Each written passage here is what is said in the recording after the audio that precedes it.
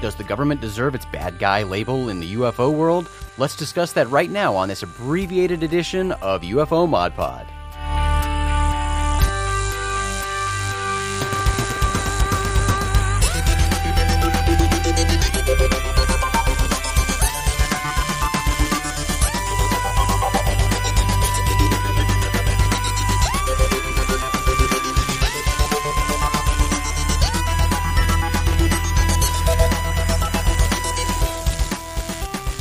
Hello, friends, and welcome to UFO Mod Pod. I'm Jason McClellan. Ryan is very sorry to not be here today, but sometimes his ceiling collapses at the last minute, and he has to deal with more important things than a UFO podcast. And Maureen is an important person doing lots of things, and we couldn't quite get our schedules to work in time to record this episode. So I'm flying solo today, and I have a nice short episode for you. Let's do a quick rundown of some of the UFO-related stories that have been in the news lately. Some of you might not be surprised by this, but I'm going to start off talking about our friend Tom DeLonge. On Sunday, March 27th, musician, author, and UFO researcher Tom DeLonge appeared on the popular late-night Coast to Coast AM program with George Knapp to discuss his latest project, Secret Machines. Now, we talked a little bit about Secret Machines in the past. This franchise will include new music from DeLonge's band Angels and Airwaves, fiction and nonfiction books, and a documentary film. The first book in this franchise, Chasing Shadows, was co-authored with New York Times bestselling author and Shakespeare professor A.J. Hartley, who appeared with Tom during one of the 4 segments on Coast to Coast. This book comes out on April 5th, and Tom's company To the Stars describes Chasing Shadows as a complex and thrilling read based on facts and actual events gleaned from the author's sources within the military and intelligence community. The book follows the witnesses, which are legion, scattered across the world and dotted through history, people who looked up and saw something impossible lighting up the night sky. What those objects were, where they come from, and who, or what, might be inside them is the subject of fierce debate and equally fierce mockery, so that most who glimpsed them came to wish they hadn't. Most, but not everyone. Tom talked a little about these military and intelligence sources on the show. These unnamed individuals include high-level people inside NASA, Air Force Space Command, and Lockheed Skunk Works. And these advisors have apparently confirmed to Tom that extraterrestrials are interacting with Earth. As he explained to Knapp, the entire UFO phenomenon is about multiple gods that fight among themselves and, by design, factionalize mankind into different religions to step back and let us fight each other, so it has other things that it wants to accomplish, and we don't notice them because we're too involved fighting each other. He added that some, if not all, of the alleged UFO crashes that have occurred were done on purpose in order for humans to recover for the purpose of developing stronger weapons to use on each other. He also said that his advisors confirmed that aliens, or the others, as they're called, are behind the animal mutilation phenomenon. He's being provided with some pretty interesting and pretty wild information. And he doesn't believe it's disinformation either, because, as he puts it, he sought out these individuals, not the other way around.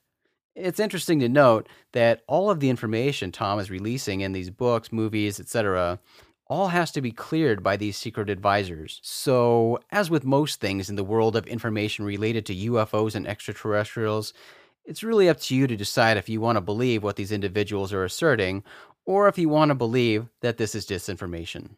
And at the risk of being very unpopular here, I do have to applaud Tom for everything he's doing with Secret Machines. Because of his rock star status, he does have the ability to gain access to people most others can't reach. He's going to the source, trying to better understand the strange world of UFOs. He's trying to get information about UFOs to a younger audience. And this is the unpopular part. He's trying to portray the evil government in a more positive light. We all know that in the UFO world, the government is the big bad guy, covering up UFO events and keeping the truth from the public.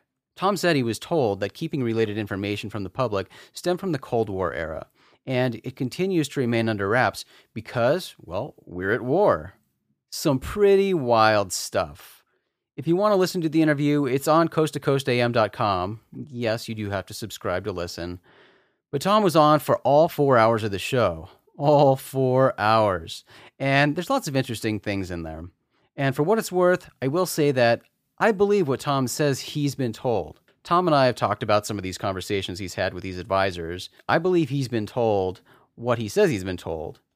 Is the info legit, Or is he being told a story that A, he wants to hear, or B, a false story that the government wants released? Again, that's up to you to decide what you want to believe.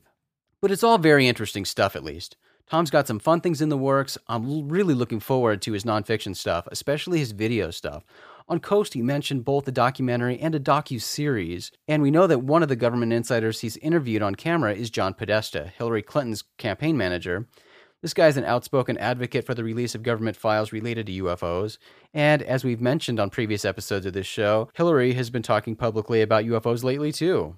We've been keeping you up to date with Hillary Clinton and her comments about UFOs, UFO files, and Area 51, and the story continues. On March 24th, Hillary appeared on Jimmy Kimmel Live, and as with President Barack Obama and Hillary's husband, former President Bill Clinton, Kimmel couldn't resist bringing up the topic of UFOs with Hillary. Kimmel mentioned how, when he asked Bill Clinton about UFOs, Bill talked about how he looked into UFO files when he was in office and that he found nothing. But Hillary assured Kimmel that she's going to look again. She also told Kimmel that UAP, unidentified aerial phenomena, is the new way to refer to UFOs. But Kimmel said he prefers UFO. Yeah, I'm with Kimmel on that. Hillary reiterated what she's been saying recently, and that is, let's go into those files and hopefully make as much of that public as possible. If there's nothing there, let's tell people there's nothing there. She added, if there's something there, unless it's a threat to national security, I think we ought to share it with the public.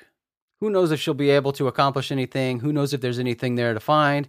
And of course, this all hinges on Hillary being elected president. So a lot of ifs and variables there. So wait and see.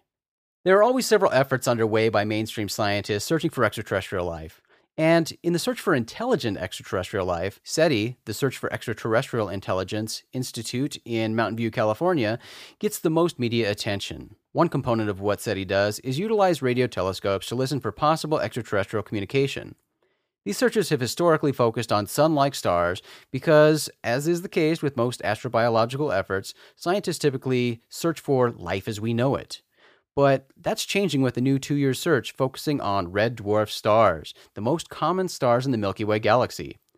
Red dwarfs are typically billions of years older than our sun, so in this case, SETI's senior astronomer Seth Shostak says, this may be one instance in which older is better. He continues, older solar systems have had more time to produce intelligent species. This new hunt will utilize SETI's Allen Telescope Array in Northern California to scan 20,000 red dwarfs. It's always great to see scientists expanding the search and the conditions in which they're searching for life. So, good luck, SETI. In our effort to provide a modern introduction to the UFO phenomenon for a new generation, on each episode of UFO Mod Pod, we highlight a historical UFO case. And today, because I mentioned Tom DeLonge's effort to portray the government in a more positive light when it comes to UFOs, instead of highlighting a single UFO case for this episode, today we're highlighting some of the official UFO investigations conducted by the United States. The U.S. Air Force established a formal investigation into the UFO phenomenon in December 1947 called Project Sign, also referred to as Project Saucer. Amazingly, the conclusion reached by Project Sign was that some UFOs were of extraterrestrial origin. Air Force Chief of Staff General Hoyt S. Vandenberg rejected the findings of Project Sign. This led to the dissolution of Sign, replacing it with Project Grudge, an official study established to provide prosaic explanations for UFO sightings. Generals at the Pentagon reportedly grew frustrated with the obvious debunking by Grudge, so that project was terminated and replaced with Project Blue Book. In 1952, the CIA was extremely concerned about UFOs, so it assembled a panel of scientists to examine the UFO situation and formulate a scientific opinion of the phenomenon. The Robertson Panel, named after panel head and California Institute of Technology physicist Dr. H.P. Robertson, only spent 12 hours reviewing the best evidence collected during 6 years of Blue Book investigations. The panel concluded that 90% of all UFO sightings had mundane explanations, and it wasn't worth the government's time to investigate UFOs. The panel also recommended that the Air Force launch a campaign to debunk UFO reports and make the topic seem silly in the eyes of the general public in order to reduce the public's interest in UFOs. Blue Book continued investigating UFO reports, but with its stripped-down staff and its debunking mandate, the days of serious UFO inquiry had passed, but the U.S. Air Force funded one more UFO project, the Condon Committee.